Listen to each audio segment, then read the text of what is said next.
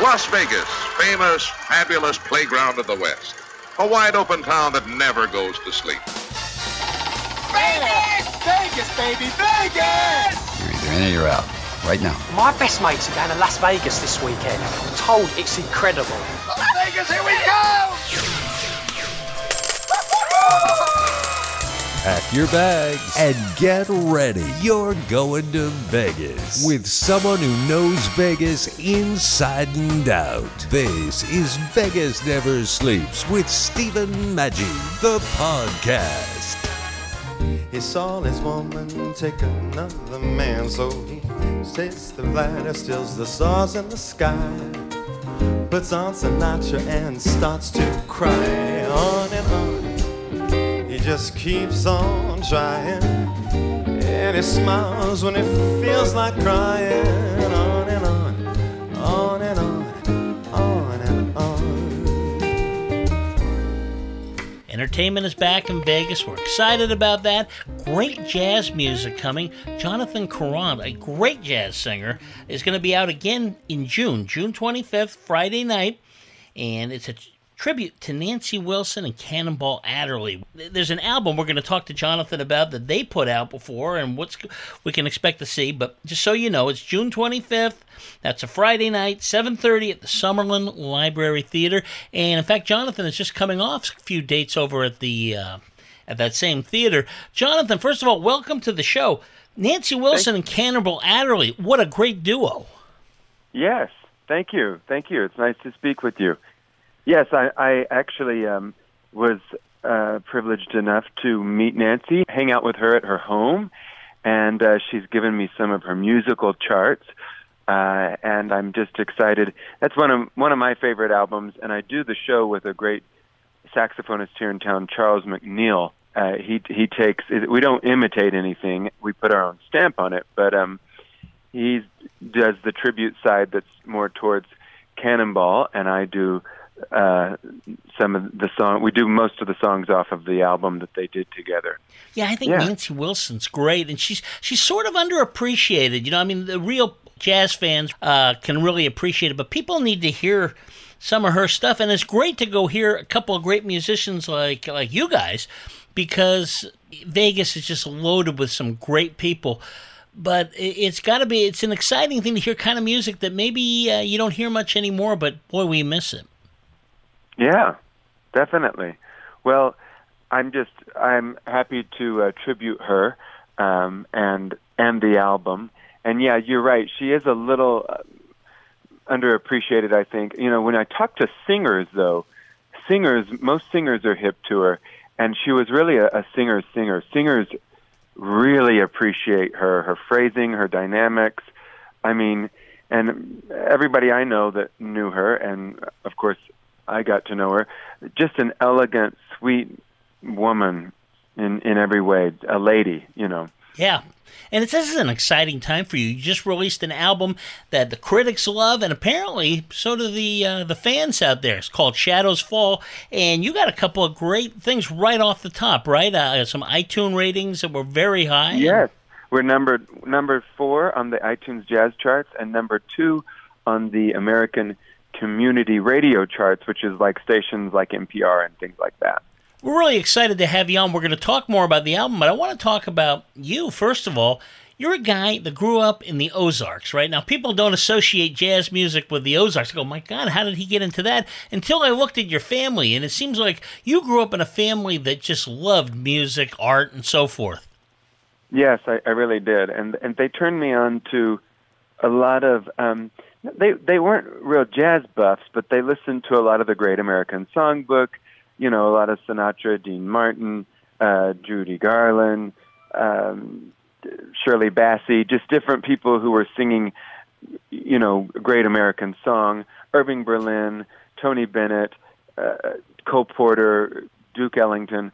So I did get to know a lot of the standards, and then I kind of took it deeper on my own, and dug people up like Carmen McRae and Mel Torme, and just kind of did a lot of research on my own, digging different artists up that really ended up being teachers to me in a way, because as a young age I was listening to them and learning from them a lot. Yeah, there was no doubt you were going to do this for a living, right? I mean, from really, like your mom says, you started singing from the time you were born, and you look at it and you knew right away, right? I mean, there was no question what you were going to do. I think by age 6, I pretty much knew I was going to go for show business. Yeah. We're glad you did, and I've heard you compared to Mel Torme, which I think, gosh, Mel Torme music is so great, and we don't want to lose this music. You talk about the great standards, and you can tell people still, that's not going away, because when I see some of the rock heroes I grew up with, they all want to sing this eventually. Rod Stewart. Exactly. Yeah, James Taylor just released an album of standards. So it's being preserved. Look what Lady Gaga did. Yeah, and do you think it's because that music was just so great, and it kind of defies time, because it goes from generation to generation, and people still love it. Even they're listening to other things, but that doesn't go away. I think it's I believe it's American poetry.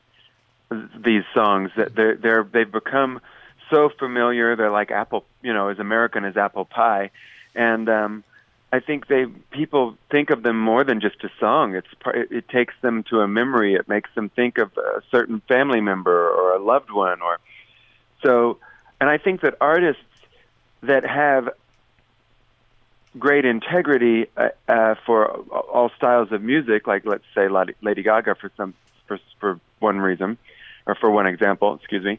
I think that she realizes that this material is so well written that it really gives a musician or a singer something to really sink their teeth into. And even though it's written by someone else, you can almost take it and create your own little movie out of it. Yeah. There's such storytelling that I think you can really put your own stamp on it. Like the songs on this album, Shadows Fall, that was just released, yes, they were all written by an array of different writers, but at the end of the recording, to me it feels like mine, because we put our own stamp on it. Exactly. And that's what's interesting about this music. People love the Great American Songbook, and of course, like you say, it's been done by all the greats, whether it's Sinatra, some of the people you mentioned before. But I guess it's really an opportunity for you to take some of these songs on and kind of make them your own, and yet not lose the greatness of these songs, but instead put your own little stamp on it. That's got to be both a challenge and a lot of fun, I would think. It is a challenge, because I don't want to record something and have it be just like something that's already been. If I'm going to re-record something, I want to give it my own feeling, my own arrangement, my own emotion. So it is a challenge, because some of these songs have been re-recorded so many times that it's like, well, if I'm going to do it, how can I bring myself into it? So I love that as an artist, being able to have that challenge and feel like I've contributed something new to it. You're simply the best, better than all the rest, better than anyone I've ever met. And I'm stuck on your heart, I hang on every word that you say. Don't tear us apart, oh, I would rather be dead. Each time you leave me, I start losing control. You run away with my heart and my soul. I can't feel you even when I'm alone. Oh baby, don't let go.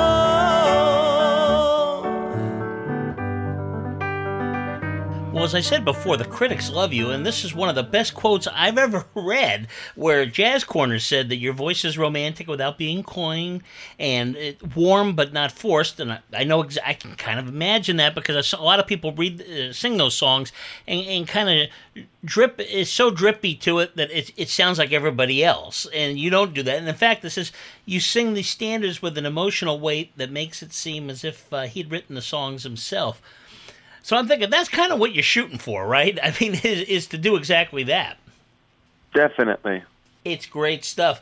You mentioned the next concert where you're going to tribute to Nancy Wilson and Cannonball Adderley, but apparently that's something you like to do. I saw you did you did the proclamation of Diane Shore Day down in Palm Springs. It's got to be fun. Yeah, Diane's a good friend of mine, and they asked me to go down there and honor her with that award. Palm Springs does a women's jazz festival every September or sometime in the early fall, and I was, of course, happy to do that for her. And I talked to her on the phone about once a month, and we just catch up and have fun. And when she comes to see me, I always drag her up on stage, and when I go to see her, she always drags me up on stage. So hopefully in the future, I hope to record a song with her, a single with her. Well, that'd be great. Well, you live in a great spot, kind of have a really nice place to share your craft, I guess, that's relatively close to home.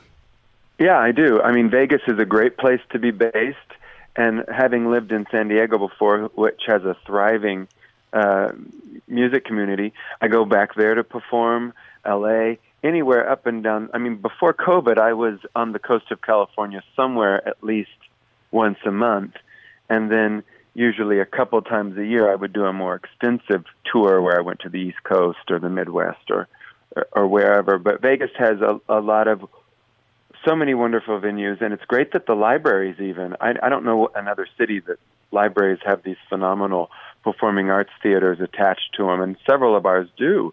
So it's just another place.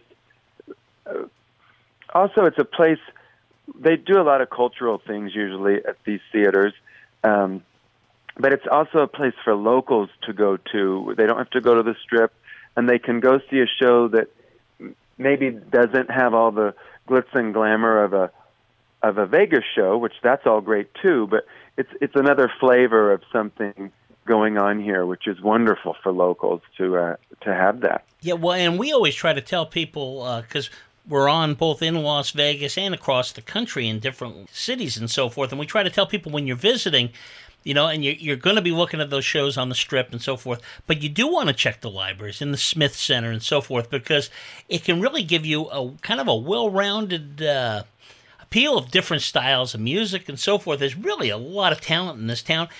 And I noticed on Shadow Falls, and let's get into that, it's called Shadows Fall. It's a great album. It's not just you, it's you and then the pianist Joshua White. You guys seem to really work well together. Was this something you wanted to do with him for a while? It is. It's kind of in the vein of the Tony Bennett, Bill Evans albums. Theirs was so popular that they did 2 albums together, which were just piano vocal. And then Ella Fitzgerald did one with Joe Pass, the famous guitarist, and that was so popular that they ended up doing a second volume. I think when you do an album that's stripped down like that with a musician that you really click with, and Joshua White and I have a musical synergy. I've probably worked with him more than any pianist that I've worked with. He's based in L.A., but whenever I'm in California, he just came out here to do the 2 album release shows last week. And I think when you do an album with somebody that you really jive with like that, and it's stripped down, I think the listener gets to know the performer in a different way because there's nothing to hide behind it. It's very honest. It's very vulnerable in a way. So I think the listener really hears another side of the artist. Yeah, and I think the two of you work together, you like each other, and it just clicks. And there's a lot to that, right? Because when you're up there and you're having fun with each other and so forth, people can get excited about it. I mean, it's one of those things, it can make a night really special because you guys can improvise as is needed. Totally, and that's one reason, I love working with Joshua and like I said, we've worked a lot together, but I could tell that the audience, their reaction of the two of us together was so great that I realized, oh, well, we should put this down and put it out, because look how people respond to us together. So absolutely. It's been a difficult time with the pandemic and so forth. Did that give you some time to get back into the studio and kind of play around with some different things? I mean, you try to make the best thing out of a miserable situation. Right. I mean, it did. I had some blessings during the 2020 year. But this album we recorded it before, and it was in the mixing and mastering process when COVID hit. And I thought, I don't want to release this until things are looking a little better, because we're going on to Palm Springs next week to promote the album with a show at an amphitheater there. And then in July 10th, we'll be in San Diego performing. And I think we're going to do a date in LA as well now that they're starting to book Feinstein's again. But I also did get in the studio. I released 2 singles in 2020, one that's like a soul jazz cover of Etta James' I'd Rather Go Blind. And then we took Mariah Carey's All I Want for Christmas Is You, and we were the first ones to do a vocal jazz version of that, and it swings, and it's so fun, and it's a lot of fun. I love the way it came out. So I was able to release those 2 things, and then I almost have another album in the bag, too, that I did while I was doing those.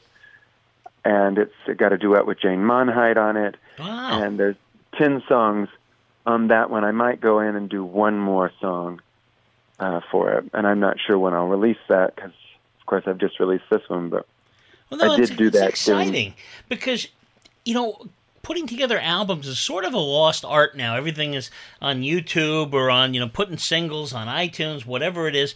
And the album is such an important part. And that's where I think it just goes well with jazz. You think of the great Sinatra stuff, and people doing a duet with Jane Monheit. That has to be really kind of fun for you, right? Because it's another chance to really be creative. Yeah, totally. And I know a lot of people are just doing singles, and I've put out 3 singles. But when you do a full body of work, it really, I don't know, it says something more, I think, and it speaks volumes, and it's a whole body of work that things slide together. It becomes more of a story there of what you're trying to get across. But I'm kind of a traditionalist, I guess, and so I'm going to continue to put both singles, but also albums out. Yeah, well, and I love it because I got a feel for your music with this. That's why Shadows Fall, people will love this because, you got some of the classic standards. You got Lush Life and So in Love and so forth. But then you've got some little things that are don't typically go on these type of jazz compilations, like Simply the Best. Right. And people like to hear that because I think that's something that's kind of fun. If you can kind of move around your genre, I mean, you're definitely a great jazz singer, but when you can kind of go into some of those other areas, again, it's bringing your style to a different genre, and I think it's just a lot of fun. It is a lot of fun, and I mean, as long as the song has a good backbone, it has a great melody, it was well written, the lyrics are good, they tell a good story, then if I can put my twist on it, I'm happy to take a song from any era and do so. And I think it's important to do that because the listener, might not be familiar with a song from the 40s or 50s or whatever, but taking this, like Simply the Best, Tina Turner's rock song, and turning it into a jazz waltz, it's very heartfelt. I remember playing in Mexico last year before the pandemic, and I was doing an Animals song, but I was doing it slower, and again with a jazz trio, and it had a different vibe to it. And a woman came up to me after the show and said, "Wow, I've heard that. I used to rock out to that song, on bar stools in the clubs, but I don't really want to rock out anymore. And the way you did it was beautiful, and I finally, after hearing it so many times, just got what the song is all about. Right, exactly.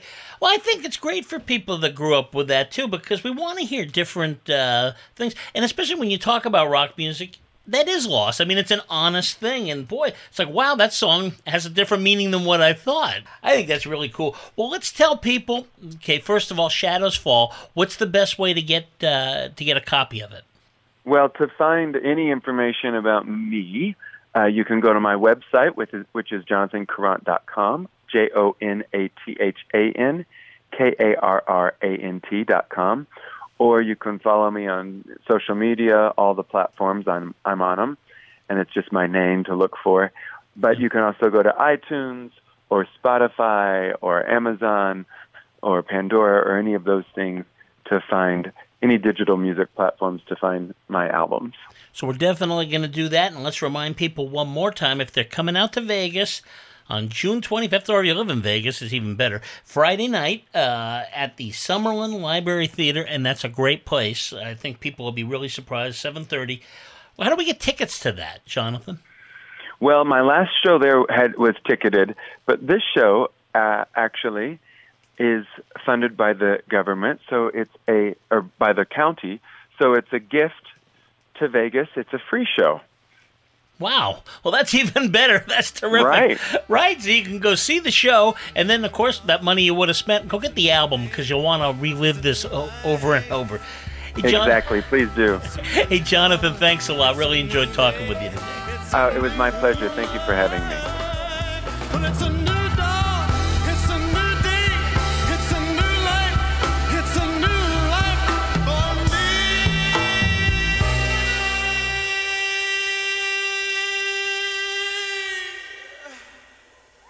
And I feel so good.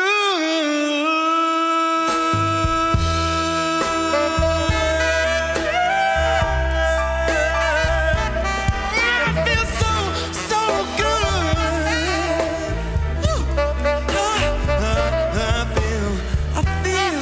I feel so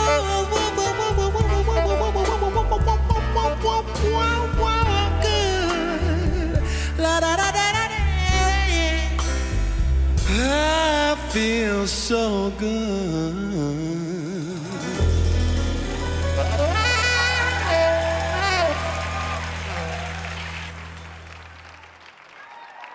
What if every dollar you invested into your training program turned into $30 of revenue? What if your learning program was so engaging that your employees looked forward to annual trainings? And what if you could monitor the success and effectiveness of your curriculum with quantifiable metrics? Go to training.epsilonxr.com. E-learning has made each of these scenarios possible, utilizing tools such as virtual and augmented reality, simulations, and online instructor-led training provides a safe environment for employees to learn at their own pace. Go to training.epsilonxr.com. Here at Epsilon XR, we have 50 years of experience in creating powerful and effective training programs. We combine proven training methods with cutting-edge technology to create immersive training experiences. Are you ready to take your training program to the next level? Go to training.epsilonxr.com. Training.epsilonxr.com. Come on, let's go to Vegas. Support Vegas Never Sleeps on Patreon for exclusive ad-free content, prizes, drawings, and fun, starting at just $5. Go to patreon.com/Vegas Never Sleeps. Patreon.com/Vegas Never Sleeps. Pack your bags and get ready because you're going to Vegas. Go to patreon.com/Vegas Never Sleeps. Come on, let's go to Vegas.